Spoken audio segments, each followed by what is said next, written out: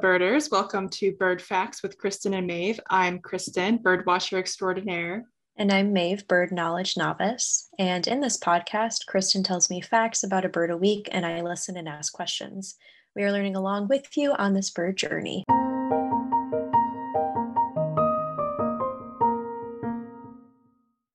So, Kristen, what bird are we talking about this week? Today, we are talking about the Scarlet Tanager. Ooh, a beautiful, brilliant, and tiny bird. Mm-hmm. And the reason we're talking about the Scarlet Tanager is I work at a library on campus, and somebody a few weeks ago returned a book that had a little card in it with a picture of a bird on it.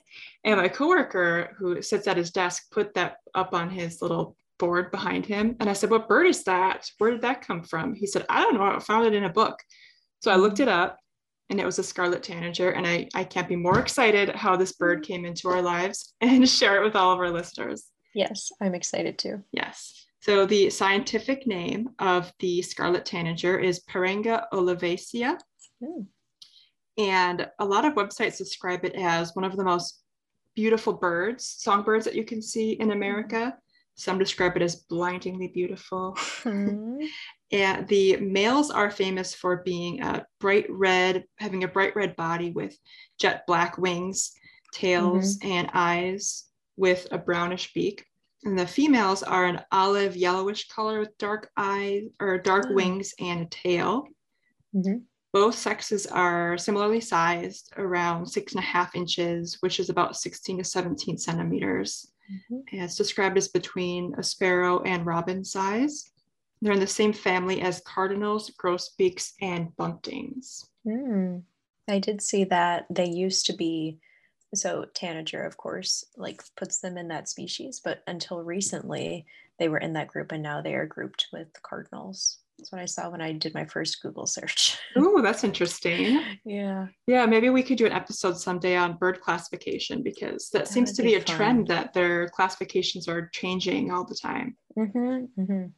So I bet you're interested in what this bird sounds like. Oh, I am, of course. I was a little bit surprised. I think it sounds just like the American robin.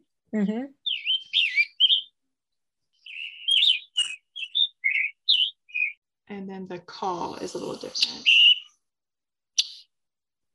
Nice. Yeah, and the habitat that the birds enjoy are forests, especially shady trees like oak trees. They live mostly in foresty areas that are either deciduous or deciduous mixed with pine. Right. And they mostly eat insects and berries. And these little guys, they're difficult to spot because they spend most of their time at the tops of the canopies. Both parents care for the nestlings, and the males court the females by going underneath them. They go onto a branch underneath, spread their wings and their tail feathers so that the female can see the stark contrast between the red and the black feathers. Cute.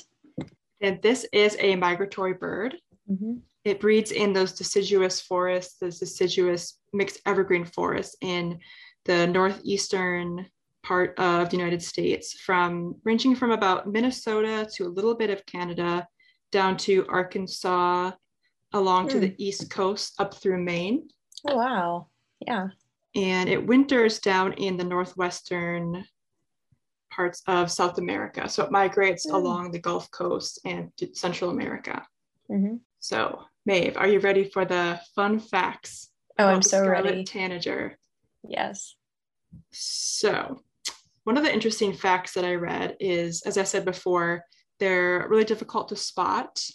And I have never seen one. I was surprised to see that they were in Wisconsin, as I've been bird watching for a few years now. I've never seen one of these. So if you're interested in spotting one of these birds, the websites say the best thing you can do is go into the forest, stand under a big tree, just look up and wait.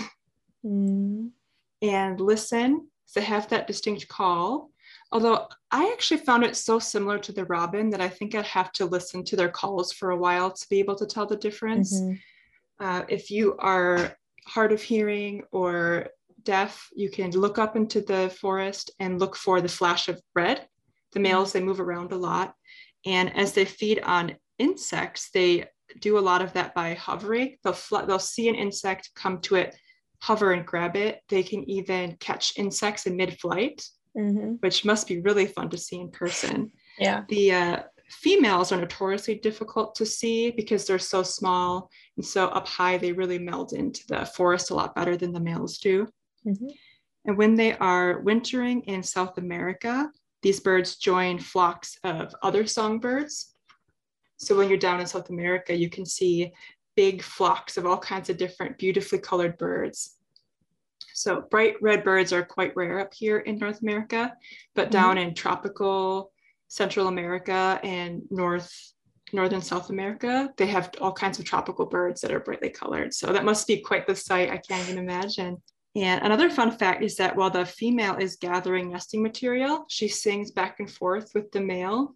Oh, that's so cute. Yeah, and her call is a little bit softer and calmer, but it's the only time you hear them really communicating to each other.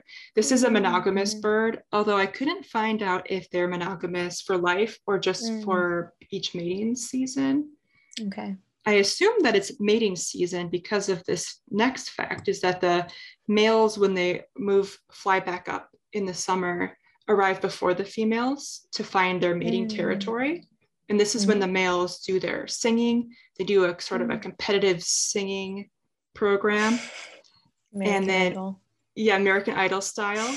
And then if two males are in the same territory and they cannot sing it through, they will actually chase each other around and get in a little bit of a tussle. Oh, really? Yeah. I also read that both parents will take care of the nestlings, males less though, and that the nestlings, like the young, leave only within, I think, 9 to 15 days. Yeah, it's been really interesting to see the variance in how the different bird species care for their young. Sometimes it's just the female, sometimes it's both, sometimes the males and females just do specific tasks. And in some, the fledglings stay with the parents. And it looks like with these birds, they're just kind of on their own once they're out of the nest. Another fact is, I remember when we were covering the catbird, I talked about how they migrated mostly at night. And you asked me why, and I said I didn't know. And now we know. So exciting. One of the facts about this bird is that it usually migrates at night. And I think it was a month or two ago, the Cornell lab had a session with an ornithologist online, and I went to that. And he said that actually most songbirds do migrate at night. And there are a lot of theories as to why. The main one is that it's cooler at night. So you don't have to expend as much energy in flying as you would during the day when it's hotter. And another thing is that there's really strong evidence to suggest that a lot of bird species can actually see magnetic fields. Oh my gosh. And that's how they direct where they're traveling during migration. So there's some theories that this sense of seeing it's hard to verbalize. When they actually see the magnetic field, when there are certain levels of light, it is amplified. So there's a theory that the low light from the moon or cities is just the right amount of light to see that in the best way. Isn't that interesting? Fascinating. Yeah, it is. So there's no way to know really for sure. Those are just the main theories out there right now about that. Ooh, and then I have a throwback to our cowbird episode, which you just made me think of when you said catbird. So I saw that sometimes this bird, the Scarlet Tanager, is victim to the cowbird's parasiting. Yes, that is correct. I also read that since this bird prefers interior forests, there are a lot of studies being done about how populations have changed during forest fragmentation. And there's been some studies that have done that suggest that when the forest becomes smaller through habitat loss, these Scarlet Tanagers are more easily victimized by the cowbirds. Oh, okay. That makes sense. Yeah. And so the Scarlet Tanager can't recognize the difference between, or just chooses not to. There's no way to know for sure. Yeah. So if they do fall victim to the cowbird, they will just raise the bird, take care of the baby. However, I did see that if the mating pair does see a female cowbird near their nest, they will chase her away in kind of in a violent way. But That once makes she's sense. laid her egg in that nest, she's golden. She's off. She's got a free baby coming up later. They won't kick it out or not feed No. it. They just raise it. Yeah. Mm. It's fascinating. I also read that their habitat is prone to destruction, or like there's been a lot of loss of their habitat as well, Mm-hmm. probably because of the trees. Yeah, because they live in forests and those are often Right. taken down to make way for subdevelopments or different kinds of things. So there's lots of studies being done on how that's impacting their populations, although I didn't see any evidence of significant population decline happening right now, Right. but they are doing lots of studies on it. Okay. So those are all my facts about the Scarlet Tanager. Did you have any questions about that? I don't think so. One thing that I have a few takeaways. I love that during courting, the male will show off his different, like part his feathers so that the female can see the black feathers. I think that's very cute. I also love that they can just hover in the air and snatch their food. It reminds me of like fish that jump up and, like jump out of the water. Yes. Yeah.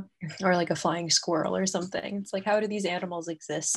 It's amazing. So do you have any other thing that you'd like to share about this animal or anything else? No, those are all my facts. I believe Maeve, you did have an announcement about some bird news that you saw this week. It's a bit sad. Let me find it. So I was looking at an NPR article earlier, and I have not read it, but the headline is almost half of bird species are in decline due to human-made threats, report finds.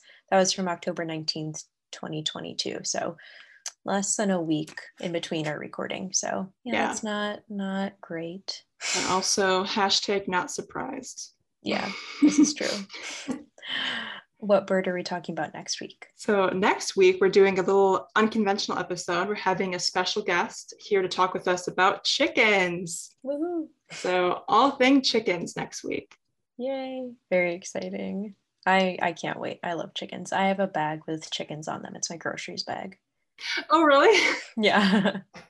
Yeah, and my friend that's coming on the show has been raising chickens for about 8 years. So she'll bring some really fun perspectives about what it's like to own chickens and be around them and their different personalities. So I'm very excited. Wonderful. Okay, so the recordings that we used today for the calls and songs were from Merlin ID app used for educational purposes. We got a lot of our research from whatever you find in the show notes and also Audubon. Thank you, Savannah, for the beautiful artwork, and thank you to all of you for listening. If you want to follow us on social media, check out our Instagram at birdfactspod. And you can email us at birdfactspod@gmail.com. If you want to ask questions, or if you have an interest or special interest in birds and want to connect, be on the podcast, Just a Bird, just let us know. Bye, everyone. I'm Kristen. And I'm Maeve. Happy birding.